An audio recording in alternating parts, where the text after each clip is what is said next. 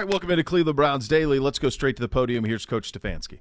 Maybe, when people were talking about this team that you've been really pleased with in seeing the progress they've made over the last 2 to 3 weeks. Yeah. Knowing me, I'm probably not going to single anybody out. Yeah. I just tell you they're rookies as a class. I think they've definitely made strides. You've seen it in the games, which is always important when they take the practice field to the game. So I think that's been great. Plenty of room to grow for those guys, making mistakes, which you expect to see, but always good to see a rookie class get some game action in these preseason games. You guys picked a punter yesterday. How much of a difference maker can Corey's leg be? It looks like he kicks the ball really well. Yeah, you want your punter to be a weapon. So Corey is somebody that we're excited about when we went out and got him, to be able to use him in some plus 50 situations, especially pin a defense down. We almost had an opportunity to do that in the last game. And then, that ability to hold and that battery between Charlie, Corey, and Cade is important. We talked to Miles earlier today. He really made a point to say what a jump Jordan Elliott has made. You've been here all 3 years with him. How have you seen him progress? Yeah, Jeff, I think we've talked about Jordan. He's walking by right now. Talked about him quite a bit, and it goes back to the spring. I think he committed himself to physically getting bigger and stronger and being a pro at this, and he's done it. So he's a young man that's I think maturing, and his game has come along as well. When we talked to Miles too, he brought up he's talked about this before, but some of the little things he's changed this offseason to improve his core, try to maybe get rid of those nagging injuries that pop up throughout the season, and some mental changes he's made. I guess have you seen those little things come out when he's on the field yet? And I know Joe Woods has talked about how he thinks he still has so much more to give. I guess just your thoughts in general. Yeah, I think when you see Miles at practice, for the offensive staff, they don't love having Miles out there because he can ruin a practice pretty quickly, just because he's so physically gifted. Now, having said that, I know Coach Kiff, and I think Miles would also say he does have room to grow. There's areas of his game that he wants to get better at, and I know Kiff and he have talked about that and have worked that. But the mental side of that, I think every player has room to improve. Every coach has room to improve when it comes to that area. On the subject of young guys, it seems like a lot's going to be expected or asked of some of your young receivers. I'm just curious, how have you seen them handle the ebbs and flows of the good days and the bad days and that type of thing? Yeah, I think it is a young room in there, and I think Coach O'Shea's done a really nice job with those guys, understanding how to be a pro and how to study and those type of things. So there's good days, there's bad days, and then big thing for receivers is you have to move on. You got to move on from one play to the next. Tony Fields has played a lot of snaps over the first 2 preseason games. What have you seen out of him this year? Just in strides he's taken from last year to this year, and what kind of impact he could have for this football team? Yeah, Tony's done a nice job. He played a lot of football for us last season on special teams, and that's going to be another area, or will continue to be an area that he can make a big impact on Sundays. He's gotten a ton of reps at linebacker, and we may be counting on him at certain points this season. So he's trying to put it all together, but it's just a matter of just stacking reps for Tony. Go ahead. After a preseason game, you get those takeaways of things guys can improve on. When you're back here on the practice field, how do you go about individually targeting those areas while also broadening them with the team? What's that look like? Yeah, it's a good question, Cam. I think for all these guys, you want to come out onto the practice field with something to improve. Sometimes you make them write it down. What do you want to get better at today? Sometimes you have an opportunity to do that in an individual period right away. Sometimes that's for after practice where you're working maybe by yourself, maybe with one other player. But you do want them to walk on this field thinking that there's an area, a very specific area that they need to improve. Once you get into regular season, is there less time for these young guys to improve? I mean, they're so concerned with the game plan in a given week. Does that cut back on their learning? No, well, I think to your point, Tony, we are handing them a game plan, and we're trying to test them, so we're giving them a lot today and tomorrow, and we want them, all right, here's a game plan. I got to study this, I got to know this, and then I'm going to pour it out after this week, and we're going to challenge them. We're putting a lot of scheme in this week that we may not necessarily run in the game, but I want to challenge them mentally. Having said all that, you still have opportunities out here in individual period after practice to hone in on your skills. I don't think you ever go a day without working your fundamentals in this game. What stands out about Yelda? Yelda's very, very strong, plays really physical, intelligent player, has played in a bunch of different schemes, so he's done a nice job. You ever been to Denmark? I have not. It's on my list, though. Is it kind of impressive when a guy, kind of recommits his whole life to coming over here just because he likes football? Yeah, he's got an amazing story. I know this. His teammates really like him. He works extremely hard. Let's do practice in Denmark next summer. Let's go. Joint practices in Denmark. Hey, where's your, Kevin, this week you said you're going to challenge the guys, what have you. From a coaching standpoint, I know you got a lot to process, especially when you're going through, team drills. Where does your eye go first? What are you looking for? Are you fine-tuning things at this point in camp? Yeah, I think you are, Tom. I think you're, at this point in camp, you're into the third preseason game, so you're starting to streamline into what you may be doing in week one. We're not a team, and most teams don't show you much in the preseason, so we won't show much in those games.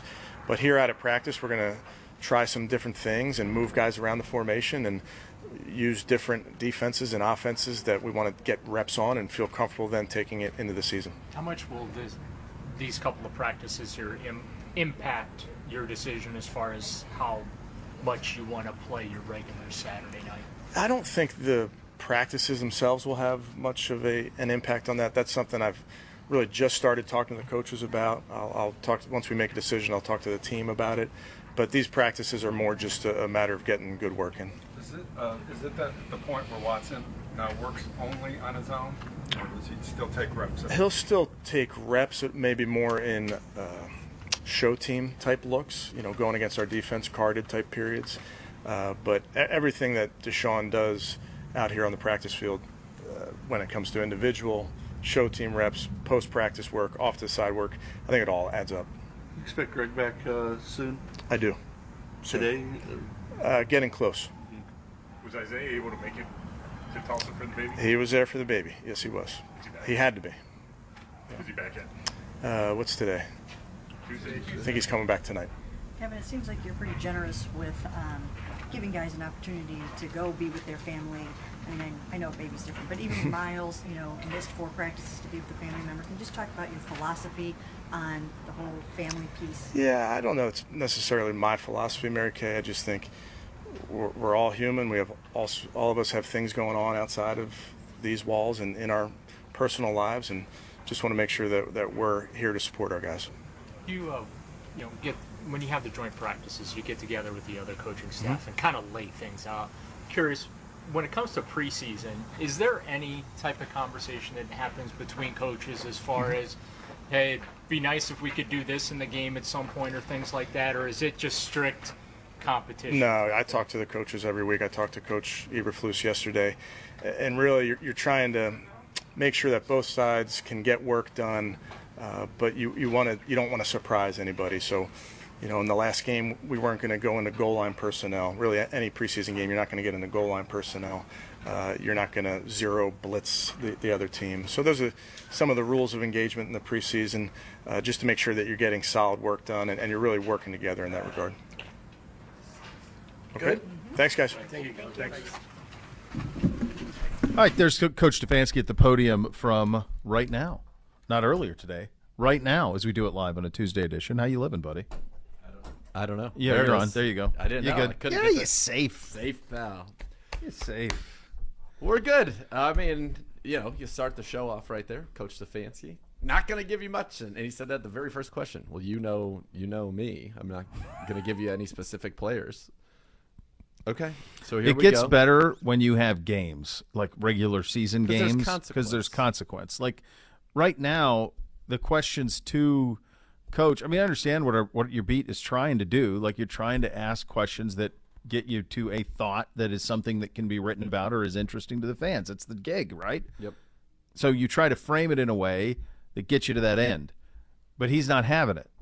He's not interested in that. What he's interested in is saying words without leading to anything that will create anything. So That's what you get. So there you go. That is what you get. But I got a chance to talk with our good friend Jason Tarver, Browns linebacker coach. We'll have that today. That's going to be a lot of fun. We got Van Pelt today. We got Miles today. And Tarver. At podiums, and Tarver. So, Tarver's going to be great. Of course. Did you see him in the... What did I see him in? Oh, it was in the building, the Browns. Yeah, and his visor with his hair. The visor with the hair just flows over the visor. Yeah. Is a visor something that doesn't get as much run as it used to, or was it properly used in its time, and now that time is gone? I don't think they do get enough run. I'm not afraid of a visor at all. I think visor can be great. I'm happy that the visor that had the same peak as like a hat, in my mind, I picture Brad Faxon wearing one while he's golfing. Like, I'm happy that... That's exactly what I was going to say. He's the perfect I'm glad visor. that visor Only is Brad gone. Faxon wore that. But that, low visor that Coach Tarver wears is great. And I think, just as the DBs now have their defensive back hoodies, I think that the linebacker room should all get, Tarver visors and wear those together. And if they want to get a visor with a built-in, flop with it, go for it. I mean, I think that'd be... Like that you can get it carnivals where it looks like you have the... Yeah, Miss K's going into a golf outing on Thursday. And Miss K's a golfer? Yeah. She can smack it every now and then. I didn't know she played. Usually when we talk of the golf, it's she drives the cart and correct. You play. No, I think it's a team building thing they're doing. So she was sourcing today some fun hats and things of that nature. Oh, that's for fun. said That's event. Fun. Yeah. But I think that'd be great for the linebackers. I'd love to see that. Spurrier was the greatest example of a visor wearing coach. And the old ball used coach. It to he had, if you go old school, way back Spurrier, he had the Faxon visor, and then that evolved into what we now see more often, although we don't see him as much. There was a time 20 years ago when a visor was pretty common. It was a pretty common thing that you would see going to sporting events. Yeah, and coaches and just around in social settings, you'd see a lot of visor play. And now it feels like it's just gone the way of the dodo for the most part. There aren't many. That's why Coach Tarver's a hero. John Gruden, also a good visor in the early part of his I think that was career. inspired by Spurrier. Probably. Pretty sure. Because by the end, wasn't he wearing a hat down there with the Raiders at the end? Yes, correct. But at the start, he was a Tampa big visor Bay guy. days, Yeah. Speaking of even original Raider days, he was visor. Correct. How about the fact? Have you seen the latest kerfuffle between Kyle Shanahan and the league? Well, about his hat? Yeah. Has there been any more pushback to it, or he said he's upset about it? I know that, but was there any answer? I think he's either going to do it and pay a fine, or not. But he likes to wear that black flat brim hat with the teeny little red. There's a red one too that he has, and he that's wears got the the red black one inverted. Yeah, it's inverted. But that's not a current year hat. And I don't know if that ever was him, a hat. Was it? Was that ever a hat you could buy? I don't know. I'm sure you could. I guarantee people in the Bay Area would have that hat. But I guess they're cracking down on him. He's not happy about it. This is my preferred hat. I just want to see. Police. Here's the thing: see if you could actually at any point have bought that hat. Because my hunch is that it kind of has the look and feel to me of a custom job. I've never seen so it's a new era cap. So then it's but it was a new era 59. It looks like a 5950 snapback. Yes, snapback with mesh. Yep, that's right. So what's interesting about it though is a real it appears but I'm wondering if it was almost sewn on. Like had the equipment staff just sew that on? They just go plain red one and sew that on because we didn't get the equivalent of that. We do not have the equivalent of that. Do. Usually there's a hat, a for template. Everybody. Well, everybody has goes. the camo hat, right, for training camp this year. And you're right, there's typically a template. But they sell a variety of hats that are officially licensed team hats. Like you have the one that says Browns, and kind of like that 70s. You have a catalog to choose from, sure. right? And not every team has that either. No, but usually the template's the same across the league, right? For the standard stuff. Yeah. That's not a standard stuff hat. It almost has the feel of custom job. I love it, and he should be able to wear it. By the way, I wish I miss the days of a football coach out there in a suit. It's great. That'd be a great look again. Bring that back. What was the guy's name? All right, so Landry was the most. All these guys. But even go back, what was the guy for the Chiefs? Like Hank Stram. Oh, Hank Stram, way in the old days. I love the look of the suit with the spot-built black cleats with the white laces. Like that look for the coach is a strong look. Was that a Ditka look? Oh, I think everybody wore that look. Was a suit. I don't know when that Ditka stopped. was more of a. Didn't he wear that sweater vest? With the tie, the sweater vest. But he had the shoes. Yeah. And Paterno always wore the black shoes with the white laces. I think do you guys remember when Reebok was the NFL uniform provider? Of course. And Jack Del Rio and Mike Nolan wore Reebok coaches' suits on the sidelines? That's right. Do you remember this? I don't, but I have a Courtney Brown Reebok Browns jersey from 2000. Oh, there you go. Guy hit us with a fax and pick already. Unreal. Yeah. Beautiful. But they tried to push the suits again. I don't know if anybody will do it. And then once you stop making it like the norm, we saw this in college basketball. College basketball coaches famously were Natalie attired in incredible suits from Armani and all of this stuff. Oh, yeah. So in COVID, they didn't have to wear that stuff anymore. No. And now they're all just in tracksuits all the time. All tracksuits. I mean, No that's good. That's what the NFL guys coach in, basically. Sweatpants and a T-shirt or a sweatshirt or whatever it is. Did Belichick ruin it? Who ruined it? It's a good question. Who ruined the coaches are going to look nice situation? Yeah, just because it's consistently gotten more casual. Now as casual as possibly could be. Yeah, that's right. You have that. I believe you have that right. The fedora? The fedora. I worked with a guy in television who said that John F. Kennedy ruined the hat for the American man. That up until that point, that was the deal. You wore a hat everywhere through the 30s, 40s, everywhere, Old West, the whole bit. And then when Kennedy refused to wear a hat, everyone emulated him. I don't know if that was true or not, but he said it with a certain amount of emphaticism that made me believe that it was. The rule is the rule. The dude abides. Yeah. Because you don't see fedoras much anymore. There was a little hipster time when they tried bringing it back with like swing dancing and stuff. Timberlake would wear them around. Come on. Didn't take. No. Didn't take. And for good reason, I think. I don't know. You look pretty good. But you watch Mad Men or you watch the gangster guys, but watch Capone and those guys. Sure. Lucky Luciano feels like they look pretty smooth, didn't they? Yeah.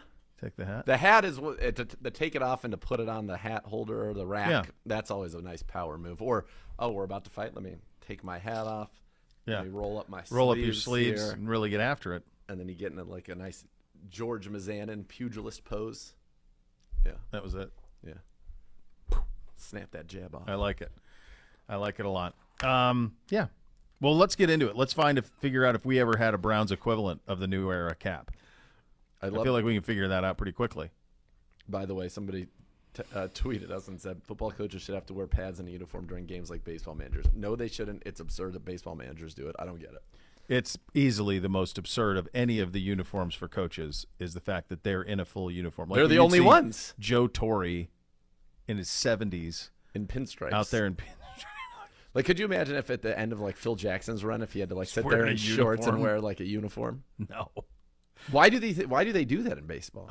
I guess it's probably in the old days it was that you could possibly go play if you needed to. You could play if you had injuries. A player manager or something. Yeah, but that you could play, but that's long since gone. Like Tony La Russa looks absurd, and it's hard for me to bag on Tony La Russa. He was your guy. At the peak of my childhood baseball love, I mean, he was the manager of record for a team that went to 3 straight World Series and won one of them. He was great hair, covered the top of his ears, phenomenally. Yep.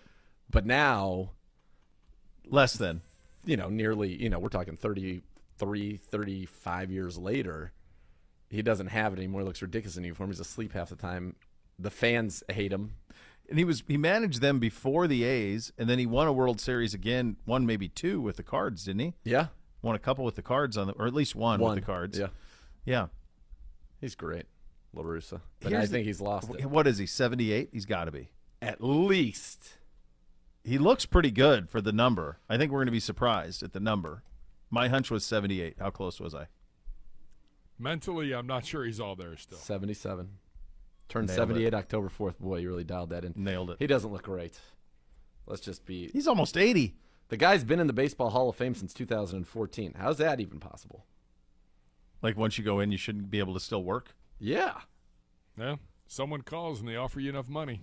Yeah. Coming out of So retirement. he's a 3-time World Series champion, 1 with the A's, 1989, the Babe Ruth Series, and then 2 with the Cards, 2006, I was 2011. right. Gibby corrected me and said 1. 4 times you? manager. You said somebody said corrected 2, you, and then you someone said 1, connected and me. then I was like, yeah, I didn't correct you. I had no clue. Yeah, it was 2. And then they won one with Mike Matheny, I think. 4-time manager of the year, and he is, Yeah, I think his last year with the Cards was Pujols' final year.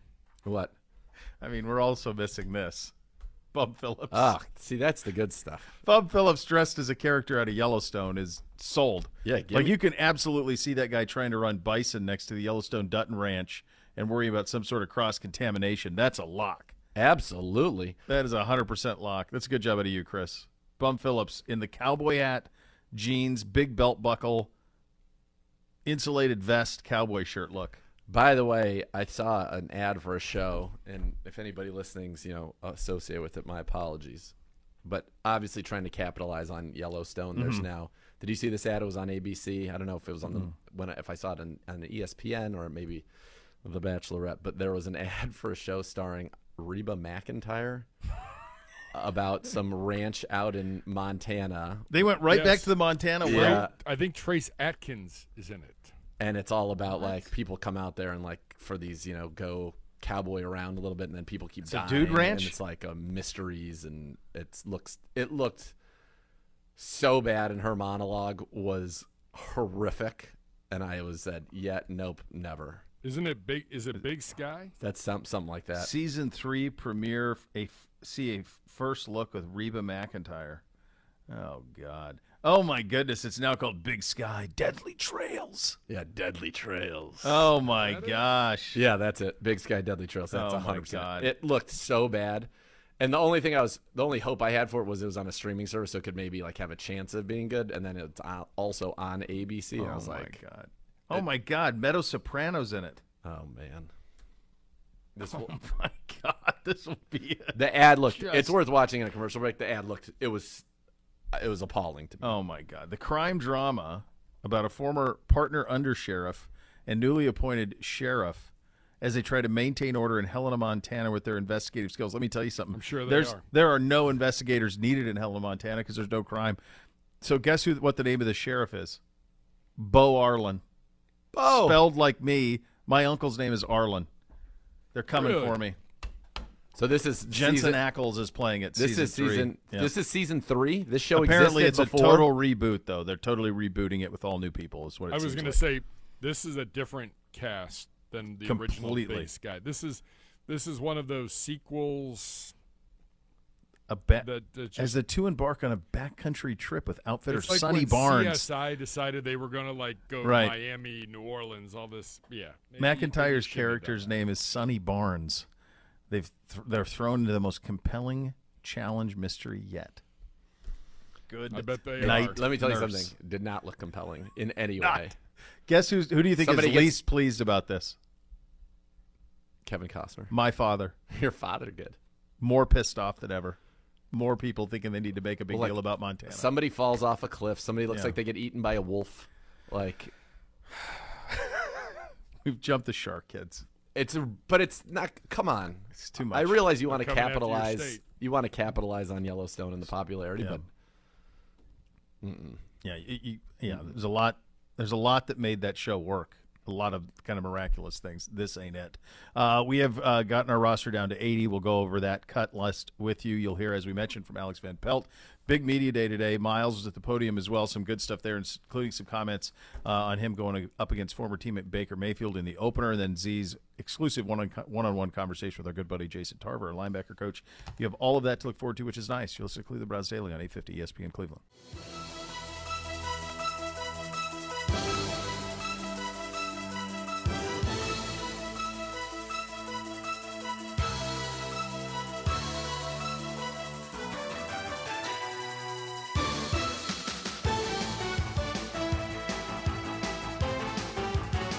Cleveland Browns Daily on 850 ESPN Cleveland.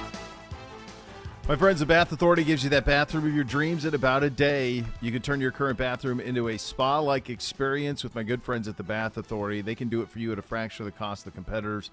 The Bath Authority is Cleveland's premier bath and shower remodeler, experts and factory-trained installers. You give them a call right now at 216-220-8399. You get $500 off your next custom bath or shower remodel. That is 216-220-8399 at thebathauthority.com. It's where affordability meets quality. The largest selection of bath projects, all made in the United States. Tub to shower conversions, whatever you need. Superior products with expert installers at the Bath Authority. Yes, Dr. Z.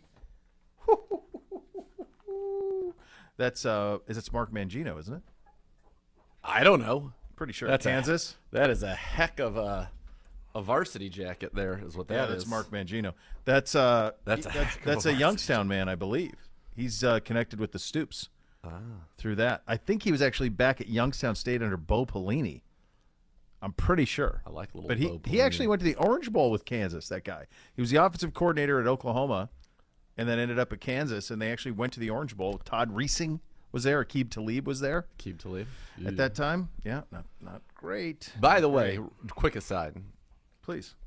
I watched the Manti Te'o documentary over the weekend. Uh-huh. Yep. The look that I have right now, my jaw agape, was my look. How much of it did you remember before watching it? I remembered I remembered his girlfriend died. He didn't have a girlfriend, all the jokes being made, and then it turned out that he had gotten catfished. Yep. And moved on from there. But what I did not know was, number one, the depths of this catfishing, which was not really a thing back then. We didn't know about it. I know so it's important to remind people that who are just now watching this, nobody even knew what that was. So MTV, I don't know if it was off of this or as this was going on. I think the latter, yeah. There was a show about this that gained popularity, but no one even heard of it. When I was, because I was still covering college football every day at that point, and have been for a long time. But I mean, I had a Heisman vote. He had my Heisman vote. He was my more than John. I voted for him, number one. He had all of it. So, but when this catfishing stuff came out, I never even heard of it. Same. No point of reference. I came out of that feeling so bad for him. Yeah. His life was ruined in many ways. Mm-hmm. Now, he still had a nice NFL Pretty amazing career. He had the NFL career he did, considering. Absolutely. Yeah.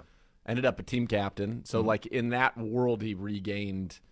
But he lost things that he will never get back. And it was a diabolical plan. And, yes, you could say, how could you be so naive? Or how could you not have demanded to meet this person? But the psychological games that were raged by Naya now, by this woman, then a man, Ronaya, were crazy. And, like, at some point, I was ready to, like, smash the TV when Naya was acting, why do you have to publish the voicemails? And was mad about it. Like, what do you mean? Right. Like, you ruined this dude's life and played some game because you weren't comfortable with who you were and were trying to live this other life and ruined Manti Te'o's life in a lot of ways. Yes. I mean, completely. Yeah. It was messed up, and I will be and forever will be. I always thought Manti Te'o was great at Notre Dame. You know, it kind of became, here's the thing that made me sad is looking back over the whole thing. It was, oh my gosh, great story. This guy's awesome. Everybody loves this guy.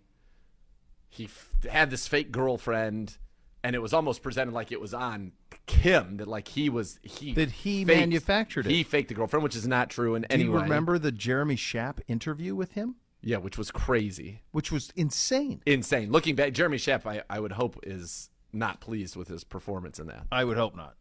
Yeah. Awful. Awful. Then he's defending questions about his sexuality, about his life, all of these things. Yeah.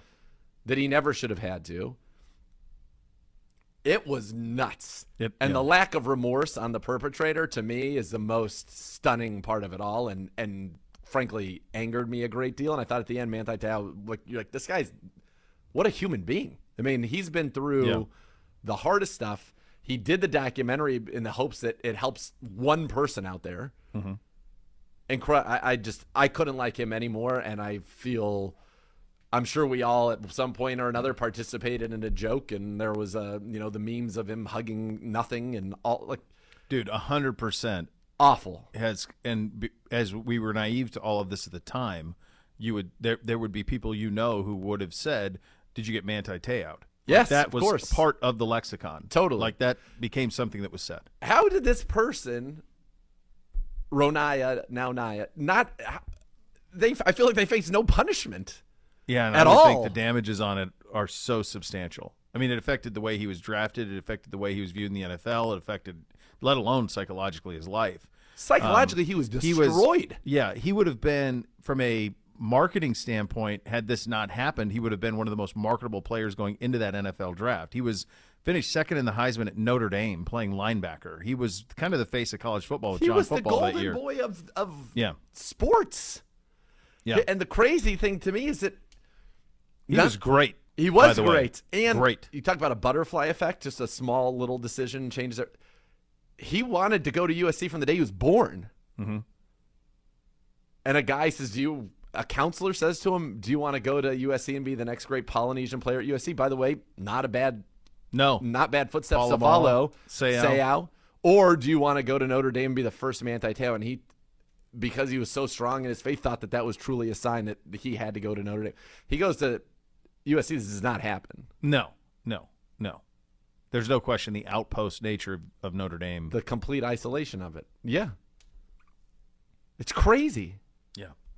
And he goes, like, USC was great then. That was Pete Carroll. So I haven't seen it yet. And they wanted him. It was, towards the end of Carroll's run. This probably would have been transition, because that would have been the 2011 season, would have been the year he finished second in the Heisman, 2011 or 12. Okay. Somewhere in there. Carroll he would have recruited him, but probably not coached him. It probably would have been handed over to probably Sark. The way that it was presented in the documentary was that Carroll was recruiting him, and USC was like, and they're Matt Leinart. What year was Matt Leinart? His last year was 05. Okay, so that's what they used in the documentary, which is a little time fudging. Yeah, Matt Leinart was a senior in 05. Vince Young got him in 05. He is out of SC at 09, so he still would have recruited him, and he would have had him early in his probably first 2 years. I want to say it was 2008. No, it was his senior year was 2012. Yeah, because 2012 Ohio State is undefeated, but they can't play in a bowl because they took on the penalty. They volunteered to take on the penalty. Yeah. That was Urban's first year. They went 12-0. They would have played Notre Dame for the national title because Bama had a loss. Yep. So it would have been undefeated Notre Dame, undefeated Ohio State in 2012 had it played out. So it was 2012. I'd urge you to watch it. It's 2 hours. It's incredible. I've seen it in the queue. It's incredible. I know it. Have you watched it, Gibby? The whole thing made me so uncomfortable in the moment, and I'm probably ashamed to although, again, he had my vote. I had him number one. But and by the way, there was another guy who was third that year that never even got drafted. I want to say a quarterback from Washington State or a blonde kid. Like Washington, Jake Locker? Not Jake Locker. No. Might not be Washington State or Kansas State. Quarterback. I wouldn't never even got drafted. Looking right now. He was third. He was the third finalist. It would have been the 2012 Heisman vote. It was a tricky year. John won it Johnny was unbelievable. I think he ran for 1,000. Kansas State. Oh, Colin Klein. Wow. Yeah. I'd never even heard of that guy. Marquise Lee out of USC was fourth. Braxton was fifth as a sophomore, true sophomore at Ohio State. Wow, look at that list. Yeah, Te'o was second. You gotta watch it, man. I know it. And then tell me afterwards if you believe there's any chance that guy's voice is the voice on all the voicemails. I say no. He goes on Dr. Phil. This is a little spoiler for you. Mm-hmm. And Dr. Phil's like, produce the voice then. If you're saying nobody else was involved, produce the voice. You have no idea the depths how messy. You're going to be like, yeah. You got to watch it, though. You're going to love Manti Te'o. I will. So Dr. Phil tells the guy, okay, you've got to be – Renai, you got to make this voice where you call him in the voicemails, and it's a woman's voice. And he's like, I have to get into this dark place to be able to do this. And so he then produces the voice behind a black screen where you can't see him, which, I feel like he had to be playing. There had to be somebody else. That's just my opinion. I'm no forensic expert. God, he's only 31. And he's remarried now. He's married. I'm not remarried. He's married now. He's got a couple kids. It looks like life is great. He's doing well. And I follow him now on Instagram. God bless him. Yes, like 1,000,000,000%. And without this documentary, my knowledge of it would have been, oh yeah, he got catfished. Stupid. How dumb could you have to be? Right. Not like it's dude. It's crazy. It's crazy the depths to which this Renaya went to keep him hooked into this. And people are like, he's crazy. There were other football players that knew this girl. There were his cousin, quote unquote, knew this girl from social media. This was before FaceTime too, right? So he wasn't able to ever. We would try to FaceTime at times, and it just would never be like, oh, I can see you, you can't see me. It just. Oh, yeah. A bunch of nonsense. Look, I think if you were to take a step back, but she had her nephew or her niece talking to him on the phone. like other family members talking to him on the phone. It felt like a very well fleshed out situation. They sought him out because he was a football player? No, that was just part of the game. So the guy really felt in his heart he was a woman, couldn't live that life out in the real world, so he creates this profile using pictures of a girl from high school that he went to. Like at one point, Manti is like, if you're real, you need to send me a picture right now with your face with this written in it and flashing this sign. Mm-hmm.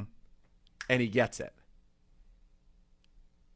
The girl, Ronaya playing Lenny Kukua, reached out to the woman whose pictures he was using, who has no idea that he's using the pictures for the Facebook profile, and says, hey, my friend is dying after a car accident and went to high school with you. This would cheer him up. Can you do this? And gave the exact parameters for that picture. So, like, so psychologically, it's just warfare that you've never seen. You have no idea. This is like, what I told you is like the tip of the iceberg. It's crazy, dude.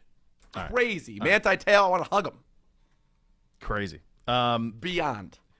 We did get Matt Eberflus's press conference is happening. Sorry for that aside. No. It was something we were going to talk about yesterday. People should watch it. Everybody should watch it. And I will check it out. The Bears starters are going to play 25 to 30 plays in the game here on Saturday night, so you'll get a full look.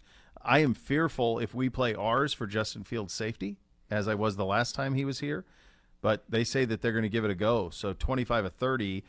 You heard Coach off the top of the show talking about how, hey, like usually we talk to guys about this, about what we're going to do, so I wonder if it'll be a similar plan for us.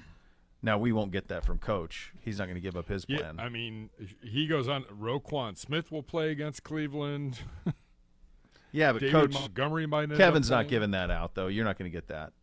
From us? No. No, but this is from our good friend Courtney Cronin. But usually, if one coach is doing that, the other's doing similar, is what I've noticed. I would think at least a quarter. That's what I've noticed. Roster cuts, these happened yesterday. You had Joseph Carlton, Luther Kirk, Wyatt Miller, Parnell Motley, Marcus Santos Silva as well, but what the most notable there is the punter situation. Yeah, Corey Bojorquez has won the punter job, and Joe Charlton did a great job, and he absolutely can kick in this league, and should anything happen to Corey Bojorquez and Joe's out of work, he will be brought back to the Browns. They like him a lot. He is a top 32 punter on the planet, but they wanted to get him out early to give him a chance to latch on somewhere as quickly as possible. And there's no reason to keep two punters. Once they made the decision, it was going to be Corey Bojorquez. Luther Kirk, we didn't see much. Wyatt Miller was just claimed this last week, didn't play in the preseason game. Parnell Motley, now this one surprised me a little bit. I thought he played well. I know that he was well liked in that DB room. A scrappy, fiery competitor, had a nice third down PBU. He had 2 PBUs actually in that game against the Eagles, but they've decided to move on. And look, the truth is, as an outside corner, he wasn't going to make the team. But maybe I thought he might be somebody to stay in the program. Then Marcus Santos Silva, I think the development in his transition from basketball to the NFL was maybe not as quick as the Browns were hoping for. And we'll see. Maybe he ends up on the practice squad and they can continue to try to nurture that. But for now, they decide to move on there. I think the guy that's really kind of opened a lot of eyes in that tight end room is Nakia Griffin-Stewart, who's had back-to-back solid games, certainly as a move tight end, a pass-catching tight end. All right, good stuff there. In terms of what our plan will be offensively and what we've seen to this point of camp, now that camp is actually over and we start to get into this thing, Alex Van Pelt was at the podium. We'll have that for you coming up next. You'll listen to Cleveland Browns Daily on 850 ESPN Cleveland.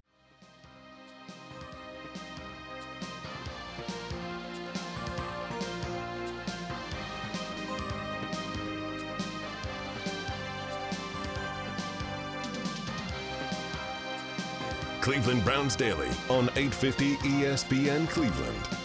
Elk & Elk Serious Lawyers at Serious Injuries. Call 1-800-ELK Ohio for a free case review. Elk & Elk is a proud partner of your Cleveland Browns. And now let's head to the podium for our offensive coordinator, Alex Van Pelt. What do you think of Bob? Been impressed. I really have. He's come in and the both of the games he's played extremely well. Very happy with where he is right now. Has a great understanding of the offense. He's a very intelligent young man, does a lot of good things. He's athletic, obviously, the runs he's had in this preseason, the scrambles. So I'm very excited about his development so far. How much, Jacoby, just in the last week, have you seen just the growth in him and the young, taking command of the offense? Yeah, it's been the last few weeks I've seen it, really. It's impressive. He's a natural leader. He's a worker. He spends a lot of time when we're not around him working. I'll look out of my window after practice 45 minutes later, and he's still on the field. He's an intelligent guy. He's played a lot of football in his career, so very comfortable where he's at. To go back to Josh, I mean, Kevin has talked about it a little bit, just how valuable it is that he's been here so long at this point in terms of him potentially backing up Jacoby. Just How important is that to you guys that he's been through all those installs and everything? Oh, it's very valuable. I mean, the more that they're around, really, it's 3 new quarterbacks in the room that are learning the offense for the first time. So to have that experience and going through each install through the spring, through the OTAs and training camps, it's super valuable. Actually, you've had a ton of reps with Jacoby and Deshaun out here. So how does the offense different depending on who's under? Yeah, well, we're always going to build as coaches. We have to build the best plan around the players that we have, obviously. So skill sets change, but our job as coaches is to get the most out of each player based on their skill set. So it'll look a little bit different, but our core offense is in. But you'll see different plays for each different guy, and that's the case regardless of who's in right now. You always want to play to their strengths. Last year when we would ask you questions, we talked about all the receivers and all the options going into the season that you had. This year it seems like it's running backs now, all the options that you have there. So just, how do you share the wealth, spread the love so that all those guys get an opportunity to eat a little bit? It is really a great group. All guys are super talented in that room and have been productive when they've stepped on the field. Obviously, Kareem and Nick haven't played in the preseason, but their body of work from the last 2 seasons is tremendous. Dearness coming in and having success when those guys were hurt. He's another guy that you feel really comfortable handing the ball off to. And then Jerome Ford coming in. And John Kelly, heck, I mean, he's had a good preseason too. So it's a solid room, and really happy to have all those guys. Brissett's the only guy we haven't seen play. There's only 1 game left. Right. And he's in a new offense. Does he have enough time to get ready? Oh yeah, no, I do believe that for sure. I'm not sure how much or if he'll play this week, but we've calculated reps and started to get him more and more. A few weeks back, moving in the direction of him starting the season. So he'll have plenty of reps when the first kickoff happens. Like off to the side at this point, or is he going to still? He's going to still get some work. It'll be less and less with the first group moving forward, but he'll still get work. Do you get reps ahead of Donovan? That's to be determined. Yeah, but we have to be ready for that opener. That's the most important thing. Getting this week, obviously, and then regrouping and being ready to go in the opener. Got to have both those guys ready to go. I know what you said about the run game, the strength of the running backs, and the fact that it's Jacoby who's not your franchise guy. Does it make sense just to run the ball a bunch, especially early in the season? Well, I think we're always going to run the football. I mean, that's where our offense starts, is with the run game and the wide zone game. So I don't think that'll be any more or less. I'm sure teams will defend us a little bit differently maybe than they would with Deshaun, and that's fine. We're used to that. But we're never going to get away from the run game, regardless of who our quarterback is. How do you see that wide receiver group shaking out after Amari Cooper and DP? Yeah, I've been really impressed with Amari. He's a guy that I've always admired from far. Did him as a receiver coming out in college, explosive, true pro, and he showed every bit of that out on the field and in the practice reps he's gotten. Donovan's just a solid man. He's had a really good camp. He does a lot of things for us in the run game and the pass game. Felton's come on now, as a slot receiver in his second year. I like a lot of his qualities that he brings. And then there's a group of young guys, behind that. But those guys that have potential, there's some hard workers. Mike Woods is a guy that hasn't been on the field as much, but when he has been on the field, he's been productive. Harley is a guy that just can run all day. He's Energizer Bunny. It's a good group, but I definitely am very impressed with Amari. Alex, you spent a ton of time at Baker on and off the field these last 2 years. Your thoughts on him winning that starting job? Happy for him, happy for Baker. Looking forward to competing against those guys in the opener. Alex, you've heard so much about Jacoby's steadiness and leadership, composure, etc. How important are those tangibles, especially with this team and what it's been through this offseason? Yeah, I think that's huge, and he does bring that rock, in the locker room and on the offensive side of the football. Even going back to earlier in training camp, we were maybe 2 weeks in and we had a really bad practice offensively, and he was the first one to call the group up and kind of just address the issues that we were having at that time. So he's a guy that's been there. He's done it. He's done it as a backup, and he's also done it as a starter. So those are valuable experiences that he's gone through, and we'll lean heavily on him as a leader. How did you feel about calling plays in that game? It was fun. It's good. I love it. Yeah. Was it just one quarter? I went the first half last week. Yeah, the first half, it's awesome here because Kevin gives everybody an opportunity to call, and that's, as a young coach, to have that opportunity is so valuable. I'm not sure who will help call this week, but last week Coach O'Shea called the second half, so it's fun to have different voices and give guys opportunities to be play callers. He is very in control. He's very in tune with the offense and what we're trying to accomplish on each play call, and he's been executing at a high level. Intellect is well known, away from football. Right. Does that really translate to the game? For sure, absolutely. Whether it's memorizing numbers and calculus to memorizing formations and play calls, it definitely helps. How have you seen Kareem handle the contract issue? I understand where he is. Obviously, I have nothing but good things to say about his work ethic and the way he plays when he's out there. He's a violent runner. I understand it, obviously, but at the same time, he's under contract, and we're hoping he's happy with that, and he plays hard for us this year, which I'm sure he will. Expect him to be as big a part of the offense as he was a couple of years ago? When I certainly would expect that, yes. With some of these young guys like Anthony Schwartz and David Bell, the ebbs and flows of being a young player, you had your good days, you had your bad days. How have you seen them kind of handle that? Just, it feels like with the receiver position being what it is, a lot's going to be expected of them this year. So just from your perspective, how are they handling the ebbs and flows of the good days versus the bad? Sure. No, I think Schwartzy's put together some really good practices here of late.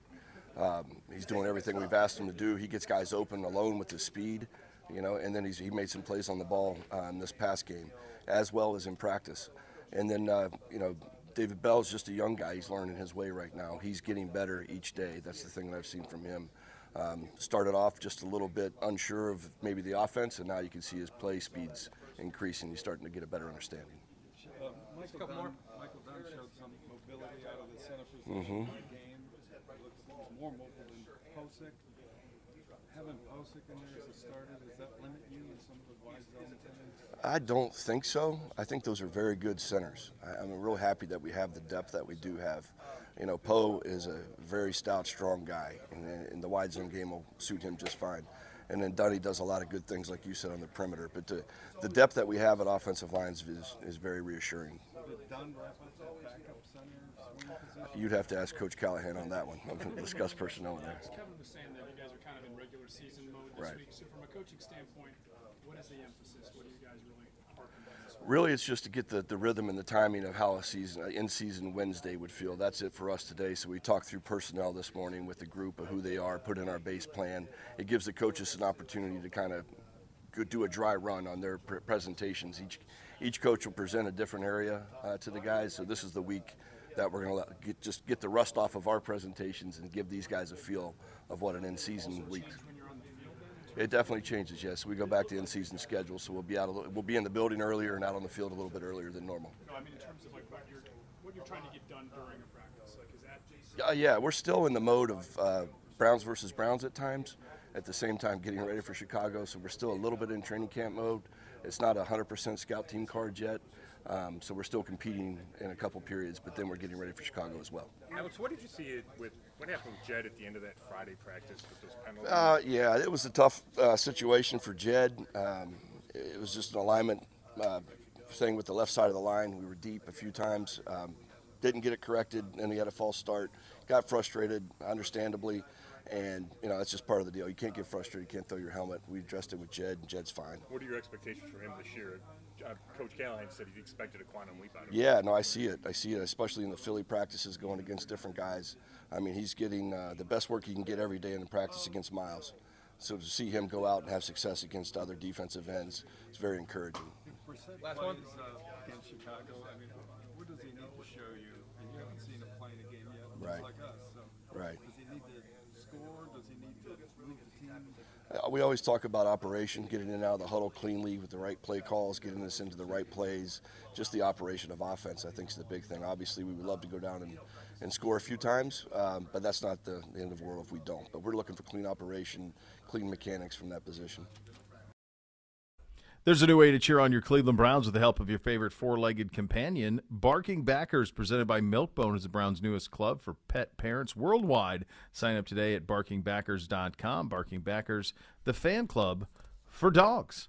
We'll go around the league coming up next. In addition to that, in the final hour, you'll hear from Myles Garrett and also Z's exclusive one-on-one with our good buddy Jason Tarver. You have that to look forward to, which is nice. You'll listen to Cleveland Browns Daily on 850 ESPN Cleveland.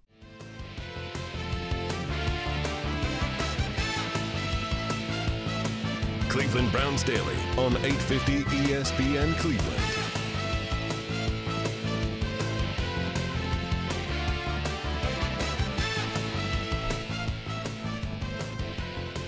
Rumpke Waste Recycling, family owned and operated. Whether you join them as a customer or as an employee, you'll become part of the family. Visit rumpke.com to learn more. Not practicing today, Michael Woods, Dalen Baldwin, Greg Newsome, Jerome Ford, Dakota Allen, Isaiah Thomas is out for personal. Coach mentioned that in the presser. Chase Winovich, Chris Hubbard, Jadeveon Clowney, and Perrion Winfrey not practicing today.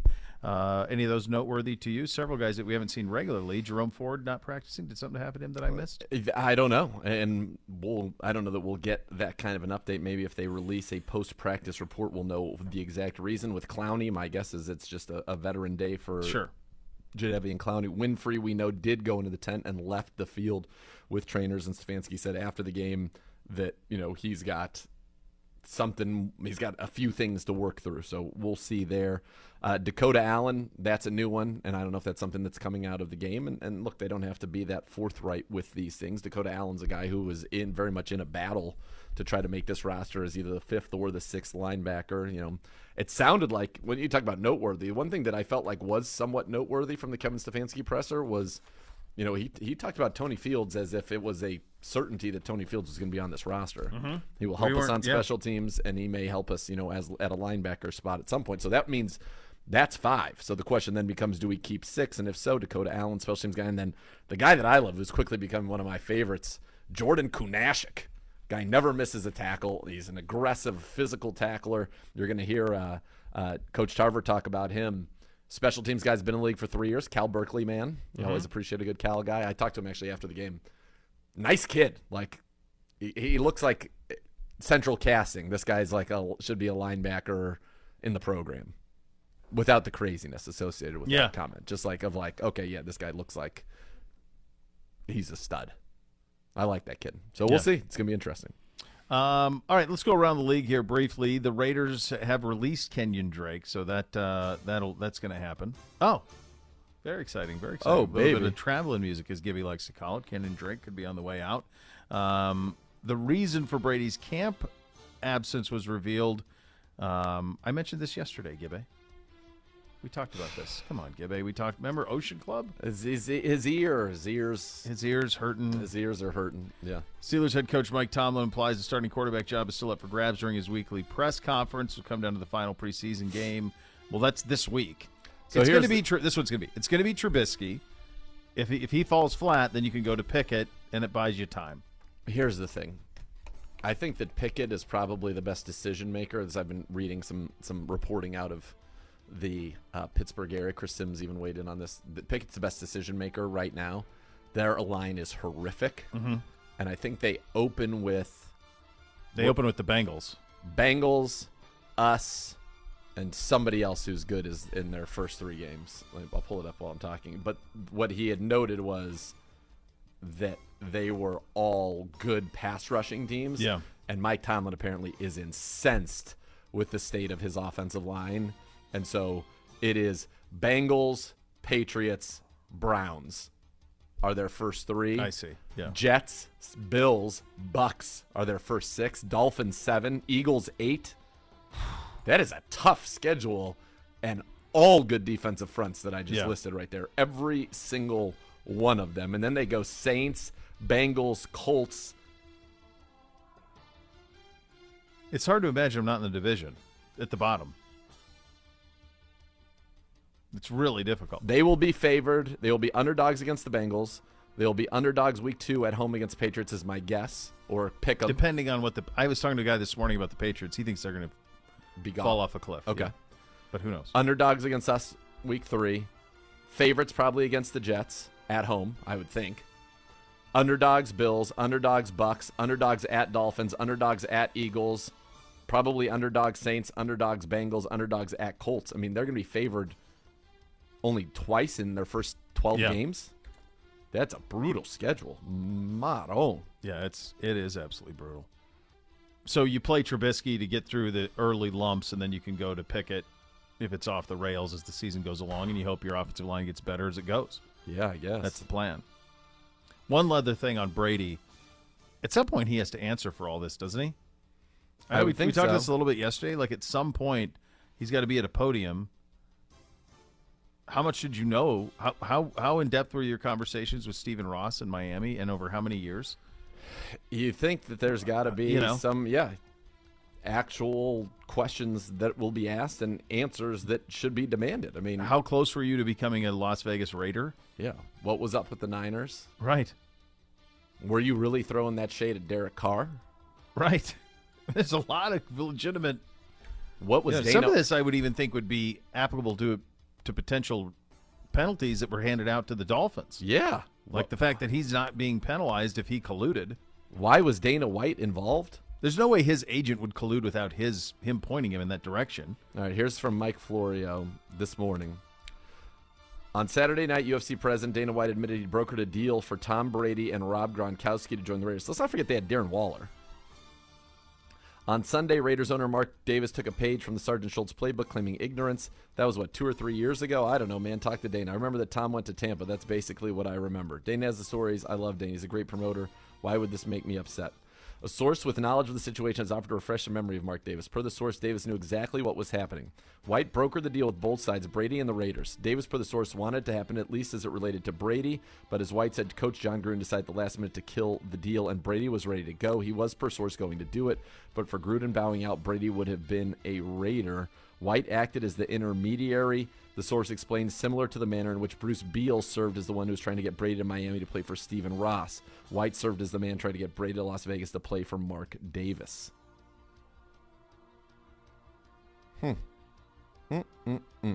Yeah. It's. I mean, at some point, I just think he's got to talk about it. NFL analysts Matt Bowen, Tim Hasselbeck, Mina Kimes, Matt Miller, Jordan, a bunch of them.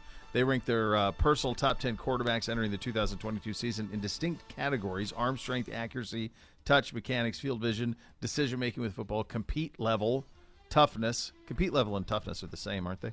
Yep. Pocket presence, scrambling, designed run ability, second reaction ability.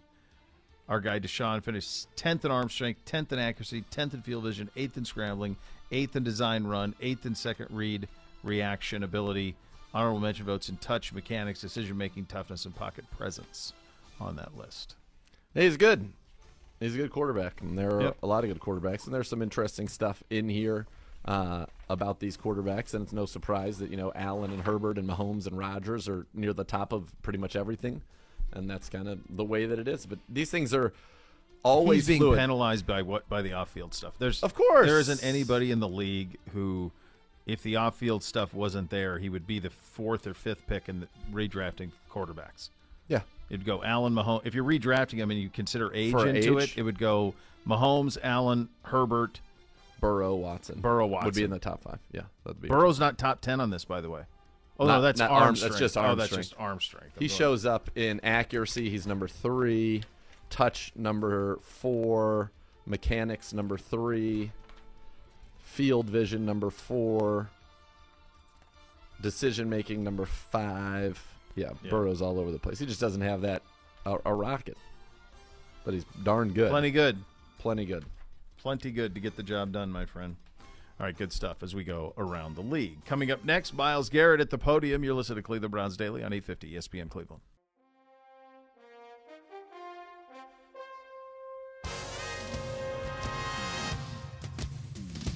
Cleveland Browns Daily on 850 ESPN Cleveland.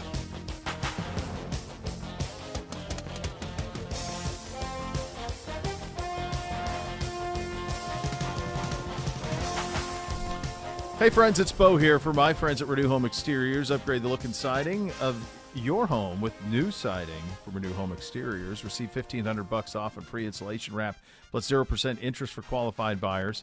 In addition to that, Renew Home Exteriors will meet or beat competitors' estimates by up to 10% or pay you $100. Hear from their customers. Here's what Sean had to say. He said, Renew Home Exteriors has a very professional and punctual crew. Was a great experience. Quality work. I would use it again and recommend. You, too, can beautify your home with premium siding and roofing products at lower prices with Renew Home Exteriors. Visit renewestimate.com for more. And now here's Myles Garrett at the podium. You've been through a little bit of a rough time, personally over the last week or so. So can you just, not that you need to get into details or anything, but you've really been through a tough emotional time, right? Yeah. Moves out for a while, visiting a family member, and supporting them and supporting my family. So just wanted to be around him and show him that he's loved during this tough time and be present. And how much did you appreciate the fact that Kevin Stefanski, the Browns, just gave you all the time that you needed to tend to your family member? It really means a lot. It shows how much trust they have in me to go out there and be where I need to be, with them at that time, but also come back and do what I'm supposed to do to get back with the team and be on top of it when I get back. How's it going football-wise? You're not going to play in the preseason, I don't think, but you feel like you're where you want to be here with a couple weeks left. I'm on the unofficial depth chart for that third game, so we'll see if I end up playing or not. But and I feel like I'm in a good spot all around, and I'm happy to be able to get the chance to go back out there whenever it is. Hey, Myles, yesterday, though, Baker said that the game will mean more because it is the Browns. Will it mean more to you guys because it's Baker? No. Why not? Well, he's my former teammate, but I don't have any. There's no rivalry there between me and him, and there's no rivalry there between the Panthers and the Browns. Yes, he was here, but it doesn't mean I have an added sense of urgency to get to him. I want to play my best, and whatever's in the cards, that's what's it for me. But if I can help my team win, if I can put them in the best position to win, I'm gonna do that. And if I can get a couple sacks along the way, I'd kind of enjoy that too. Last year you talked a lot about reaching greatness and how legendary comes after greatness for you. I guess just what have you been focusing on physically and mentally to try to reach those stratospheres you want to get to in your career? Consistency all around. In my life, I think it's a lot easier to be consistent on the football field if you're consistent in your life and your preparation throughout your day. And just trying to add a little bit more structure, going up to, waking up in the morning and getting through all this, and after I leave, I feel like if everything's steady and smooth, then you don't have to worry about this because you're going into it with a steady state of mind, and it'll feel like it just flows for you. Have you altered your routine at all? Some guys talk about you meditating maybe or something like that. Have you altered your routine and what you do each day? I have, but I can't give that away. It's like I can't offer my flow state to someone else. Myles, would you say that you guys have the greater edge going against Baker Mayfield from knowing him so well, or might Baker Mayfield have the edge from knowing you guys so well? I don't think it really matters, just because he has tendencies, and I'm sure he likes to throw the ball in certain spots along the field, but he has different targets. He has a different line, so he's going to have to change as well. And he has different coaches who are going to work with him on those things that they've seen that he likes to do. So I'm sure we're going to see not a completely different Baker, but someone who's worked on some of his weaknesses and some, like I said, his tendencies to be like a more complete player and diversify himself. And you guys will change things up too, so that he's not familiar with everything you're about to do? I think we'll do the same old thing. Let's see what happens. Last year the division got kind of flipped on its head with the Bengals winning it. In your 6 years, is this as balanced as you've seen the AFC North? It has. I think everyone's pretty good this year, and couldn't say that every year that I've been here, but everyone has a chance to win it, and now it's just about execution and technique. Everyone has good players, and there's a lot of stars on each team and in each position. Now it's just about those guys stepping up to the plate and making those plays when they need to, and carrying those guys alongside them. Myles, you acknowledge the top 100 is being released and there's 20 players left. Where do you expect yourself in that NFL 100? What do I expect myself? Somewhere in the top 20. I don't want to rate myself. I'm not sure. What do you think you should be? Or I think I should be 1. But I mean, I'm not voting. So. Miles, you were talking about working on your craft earlier. How much do you watch like other pass rushers when going through that process? I watch other pass rushers all the time.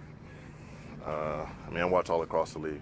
I think everyone does things differently, and I think there's a lot of different, body types, execution techniques, and some might be more applicable than others. But you have to see how other guys are winning and try to see if you can apply it on the practice field. And then you have to have the courage and the willingness to go out and attempt those things on the game, even if they don't work the first time or second time. Just trying to get a feel and exploit some things that you're seeing from your opponents each week. You were just asked about the top 100. It feels like on a lot of these lists, it's you and TJ kind of at the top among pass rushers. Is there anything about him that you take away or admire about the way that he plays, even though he's on a rival team? I think he's a very savvy player. He knows what's coming most of the time. As far as running pass, he's able to get a good on the ball. He has a really good get off, and I think he works the edge really well. I'd like to talk to him and see a little bit into his mindset. But I really like his game and how he's able to work his hands. I know he's learned a lot from his brother in that regard. But he keeps guys off balance. He's able to play extended and get that separation. He applies pressure, which we like to talk about, but keeping that separation where you're not allowing a guy to get his hands on you, but you're doing the opposite. So you guys play in rival teams. You see each other twice a year at least, sometimes more than that. And it seems like at least the last couple of years, you guys back and forth, like who's leading the NFL in sacks. Is he a barometer at all for you, a guy you compare yourself to? Or is it just all pass rushers that you're looking at in that way? I look at everyone like that. Just trying to study, how they study their game, study their mindset going into it. And I don't like to compare myself to anyone, just because I think I have a lot of different things that I bring to the table, and I don't think anyone has the particular set of skills that I have. But I think in his own right and what he does at the highest level. And there's other guys who don't get the great numbers like him or me, but who are also very good, talented edge rushers. And it's not a good barometer for just saying sacks apply to how good you are. There's a lot of different stats and statistics that really tell how good you are and how well you rush an edge. So it's 11 games without Watson. What do you think of him? I think it's an opportunity. I think it's a challenge. So. I feel like us as a defense, we have to look forward to taking on that task. Obviously he's a very dynamic player, and we might miss his presence on offense, but that's an opportunity for us to step up to the plate and be a very dominant defense, regardless of what the offense does. Miles, I've asked some of your teammates who's sitting on a big year. A lot of them have said you. So I want to ask you, who do you think on this team sitting on a big year? Jordan Elliott. What do you see from him? One, I think he's coming 20 pounds bigger, mostly muscle, and he's probably the most explosive I've seen him since he's been here.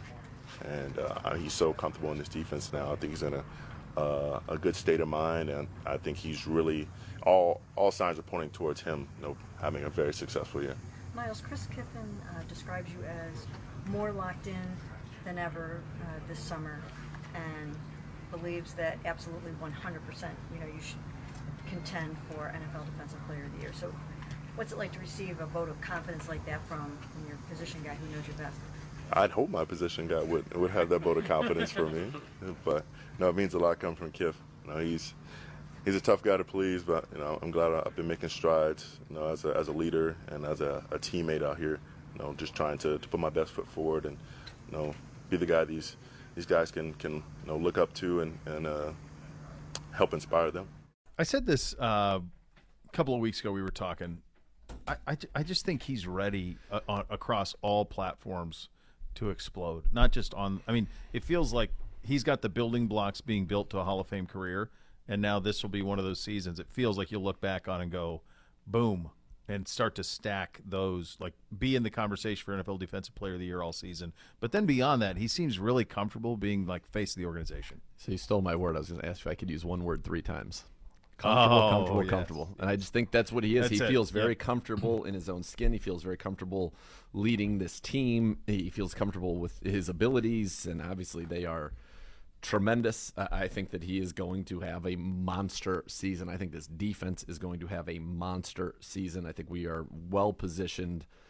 And I think that's one of the things, because of the other distractions, because of pretty much every conversation that's had about the Browns revolves around Deshaun Watson, and then now, well, was Jacoby Brissett good enough? Mm-hmm. That's really all. Nobody's talking about our defense. Nobody's even really talking about Nick Chubb and Kareem Hunt, to be honest with you. Oh, no. No, it's all been about that. Yeah. And there's a lot, and the focus would be more on our deficiencies at wide receiver than it would be at our strengths elsewhere. But I think this is a defense led by Myles Garrett that has a real opportunity to be special. I think we have one of the best edge rushing tandems in the league. Everybody's excited about Jordan Elliott. You heard him talking about it. If he could take a leap, that would be massive for us. I think our cornerback and safety room is one of the best in the NFL, period. And then I think we have a very underrated linebacker room that is immensely talented. And as a Big T transition, we're going to talk with our linebackers coach. I will actually. Yeah, you will. Jason Tarver. That's coming up. I honestly, you bring up a good point. We've talked about it on this show, just how impressive this defense is. It's not even just at the super duper star level with Myles, but it's at the linebacker room, incredible depth. The secondary is just stunningly deep. We're going to have guys not playing all the time who would start on a lot of teams in this league at corner, a lot. If you think about how deep we are at corner and safety, it's just stupefying the amount of talent there. The other thing with Myles that I think is really cool is he is very clearly, I think, for this city too, the face of the organization. Yeah. That's something that's transitioned over the last couple of years. Like, he is the most popular player. The way that he's embraced the city, the way that he lives, he puts his money where his mouth is in the city, the work that he does in the community, as good as he is. I mean, that moment, we played the Bears this weekend. When they were chanting his name at that stadium last fall. It's awesome. Was ridiculous. It was the loudest. It gave you bumps. Chills. Goosebump City. Yeah, it did. Would say. Yeah, it did. It gave Goosebump you City.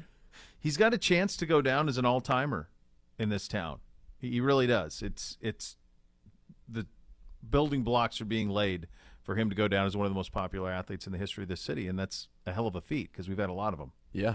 No, there's no question that he has everything, the talent to do so. He's got the single-season sack record. He's got the franchise's single-game sack record, 4.5 against the Chicago Bears that we're going to get to see. So I'm sure he's excited. They have had some new offensive linemen to their stable after last year, and they needed to. But he's 4.5 sacks away from becoming the all-time sack leader in the history of the Browns. And as we know, he is just getting started. And so it's all there. You're right. I think you're all right. From on the field, off the field, the whole thing, it's all right there, Myles Garrett, to really ascend this year here in 2022.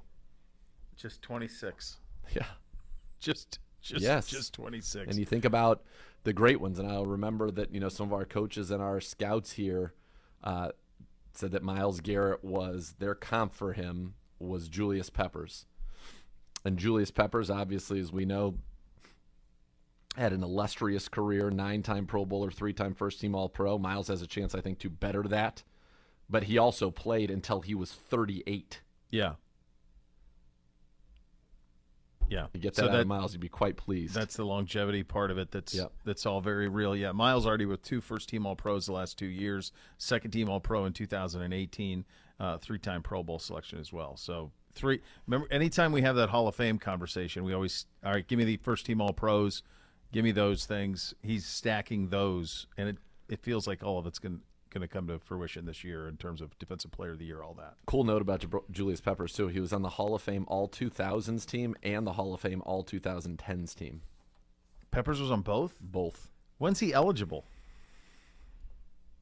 He retired in 2018, so 19, 20, 21, 22, 23. He'll be the class after the Huff, and he'll be a first ballot, I would think. I just wanted to pull it up. Defensive Rookie of the Year. Yeah, he's 6 All-Pros, 3-time first-team All-Pro, 3-time second-team All, 9 Pro Bowls. Yeah, for sure. He's one of the 100 greatest Bears of all time. How about that? Yeah. Yeah, he's really good. Yes, he was. Really good. Really, really good. Yeah, I would think he would be a first ballot Hawk. It's funny, when I think of him, I primarily think of him as a Carolina Panther.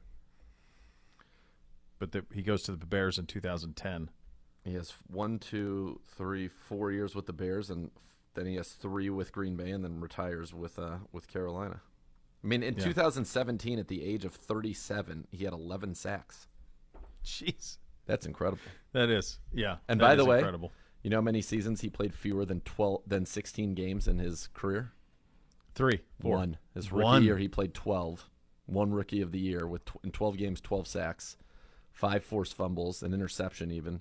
And then he played 16 games, 2003, 4, 5, 6, 7, 8, 9, 10, 11, 12, 13, 14, 15, 16, 17, 2018 when he retired at the age of 38. 16 games every year. Good grief. In a row. Also started on the Carolina basketball team that had Vince Carter and Antoine Jameson. Yeah, he's like a nice little power starter. Forward. Yeah, 6'7".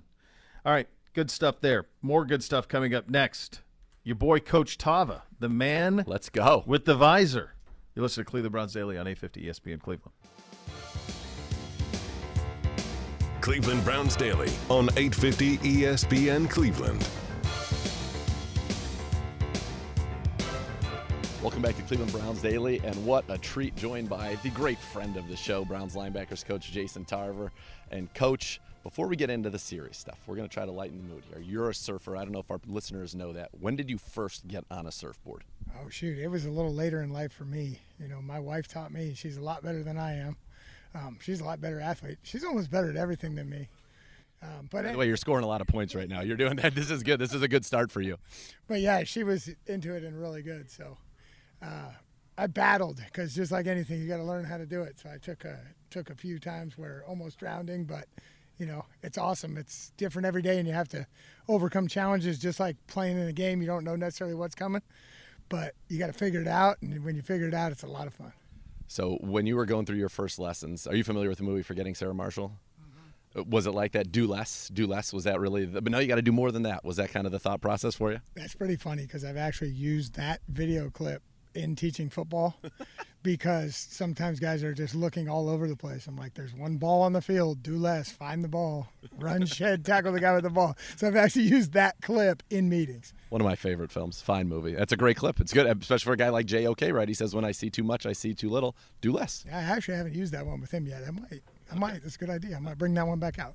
All right, let's talk about your guys right now. We've gone through 2 games in the preseason, and obviously the top 4 did not play last week. But overall, how are you feeling about your 4 starters, as I know that's how you label them, and how have they come along so far?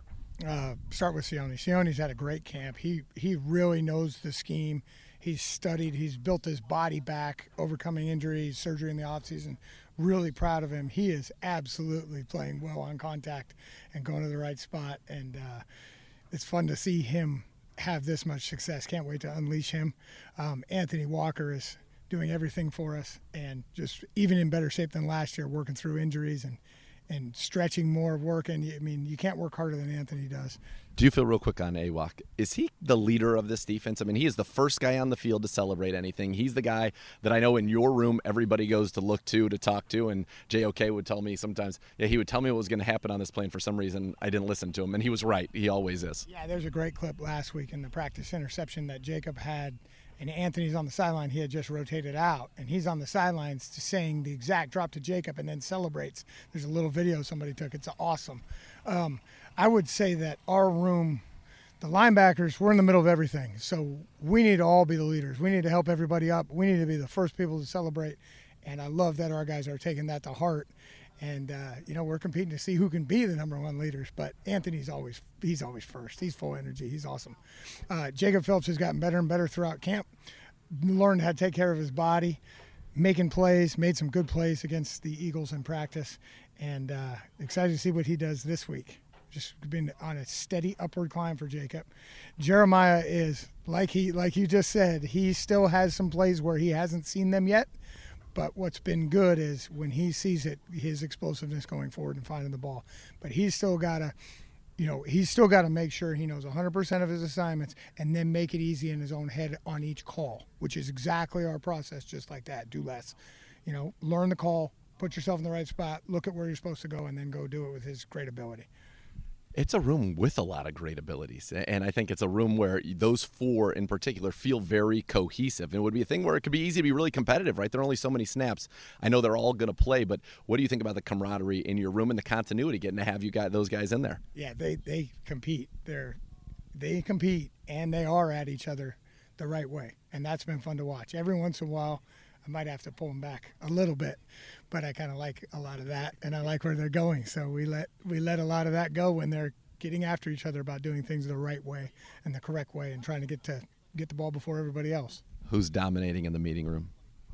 Oh, our meeting room it's I mean, between Anthony and Jacob making the calls really fast, and Jordan's getting in there, and he's starting to yell them out now too, and Sione's getting faster. I mean, they're really fast.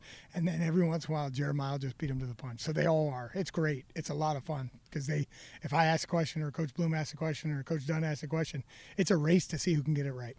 I love that, and I love the competition. You're smiling right now. I know we're on radio, but if they could see you, you're smiling. Let's talk about the guys behind that big four, because I think there's a real competition here to not only make this team, but to carve a rollout on this team. Tony Fields played a lot, 7 tackles in Jacksonville, had a lot of tackles again against the Eagles. Some plays he probably wants back as well, but what are you seeing from him now in his second year, finally getting to play a lot of linebacker?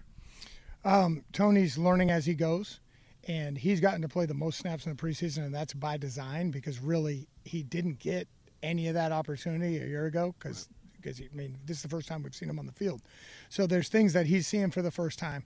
And our biggest point of emphasis is you know, if it's not right the first time and we coach you on it, it needs to be right the next time. So that's right where Tony is in the process. But he likes contact, and he'll run to the ball. Yeah, he's got a lot of speed sideline to sideline. We saw that on a couple chase down plays against the Eagles. Dakota Allen, veteran, been in the league, been a core special teams guy, led us in tackles down in Jacksonville. Feels like he's just kind of always where he's supposed to be. Yeah, Dakota's done a nice job because he's played all 3 linebacker positions since he's been here, and he got here right at the beginning of camp. So he's really studied, really worked, did extra meetings, taking care of his body the right way. I mean, he's a battler. He's a tough mindset. I love his mindset. He's a tough-minded guy, and he's fighting. And then I want to talk about a guy that I think you've got to love. I love watching him play, Jordan Kunaszyk. I mean, he is physical. He is always in the face of the ball carrier. He drives them back. His technique on his tackles seem to be excellent. He doesn't miss tackles. I don't know. There's something about him. I like this kid. And he's only been here for, 2 weeks? Yeah, Jordan's done wonderful. He's a lock-in human being, and he's amazing what he's been able to do really in 2 weeks. He controls his body at the top of his drops and running through tackles. He had a tackle in the game this week that we call a profile tackle, which is shoulders to the sternum. And then we talk about driving our feet for 5 steps, and he started to drive. But there's a second part, is if you can forklift or lift a leg out of the ground, you can't get a better tackle than what he did. The guys were on the sideline yelling, forklift. Anthony and Jacob are going crazy. It was awesome. It was one of the best forklifts. We're going to teach off of that one forever. To come in and be able to get teach tape reps is pretty impressive. So, yeah, we're excited to see Jordan this week. I mean, like you said, it's a battle. These guys have all stepped up and hopefully continue to step up more because this game's going to be – these guys are going to be fighting for spots. Yeah, and there's a lot of competition. Willie Harvey as well in that room, a lot of competition, only so many spots. And I know you know who your top 4 are, but how big of a role does this week of practice and then this game against the Bears play in maybe determining who gets that final push onto this roster? Well, Coach Stefanski will tell us who's playing, but I would expect to see all of these young men in this game, and how much will be determined by him. But yeah, it's going to be. This is a mock game week for us, and so the guys are going to have to lock into meetings, and whoever locks in the best is going to give themselves the best chance. But we like them all, and you never know in this season. I mean, we need everybody. We need everybody on the practice squad. We need everybody who's around with the elevated practice squad numbers. You know, getting up to 12, that really helps us. So if you're not on the first week roster and you're on practice squad, you might be on the next week roster. So this thing moves, and we need everybody. What do you like the most? Watching film, meetings, practice, game day? Because you bring a similar intensity to all of it. I think you like it all. It's all the same to me. My number one goal is to be the same person every day. Sometimes I can vouch for that. Check. Yeah, same person every day and bring the energy. So to me, it doesn't matter the venue. It doesn't matter the venue. Everything, as soon as that clock starts, when we're on the clock, we're doing football and we're trying to get better to get after somebody, and that's it. We need 2 insights in your personality. Favorite movie of all time? Major League. Oh, nice. Even a little Cleveland tie there. All right. And then if you're going out, taking the wife out for a nice dinner in town, what's your go-to restaurant? Oh, in here. Well, Timetable's real close to the house, and we like to walk, and there's really good people, and our neighbors are in there, so we like it there, man. They got good food, good drinks, good everything. All right, make sure you take care of Coach Tarver next time he comes in there at Timetable. Coach, thanks so much for the time. Excited to see your guys on Saturday night. All right, thank you. And we'll be back with more Cleveland Browns Daily right after this.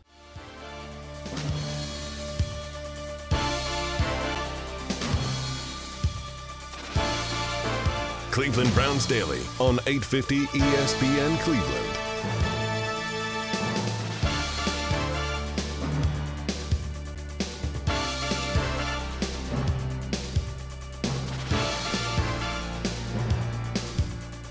There's a new way to cheer on your Cleveland Browns with the help of your favorite four-legged companion.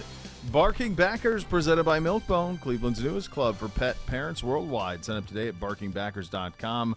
Barking Backers, the fan club for dogs. Did you see that, the Thrones numbers? 10 million? Biggest premiere ever? The original Thrones was 2.2.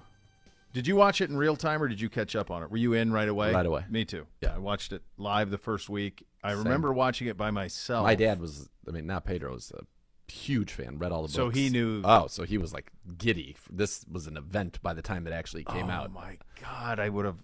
Yeah. We should have him on as like our ombudsman on the breakdowns. Like, all right, I gotta figure out. Historical, see if he has a good handle in the history of this. Even if he doesn't, he will speak with great authority As on if the he matters. does. Yeah. How much did Google and Siri and stuff undercut his authority? Huge. Yeah, bigly. Massive. Yeah. Massive. He was probably one of the biggest casualties of Google, just as because he's a highly intelligent man. He is highly articulate, and he was able to say things in a very convincing way that had no ability to be fact checked unless you were going and found like an encyclopedia. Go to a library. You had to go to a library. Now, instant fact checking. Yeah, he's not a big fan of that. No, yeah. not at all. Yeah. Not at all. So 10 million is what it did.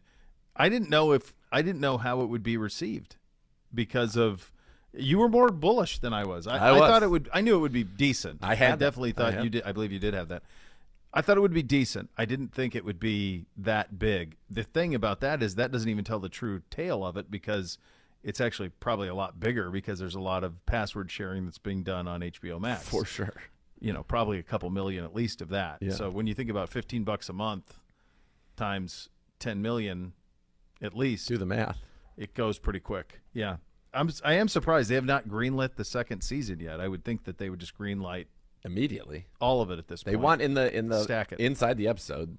And one of the things I read on The Ringer with one of the producers that they are hoping for a 4-season arc. Did they give you an idea of what that takes you through? Does that get you? Because the more and more I started to get excited about it, because you know how I feel about prequels. I talked about that. Yeah.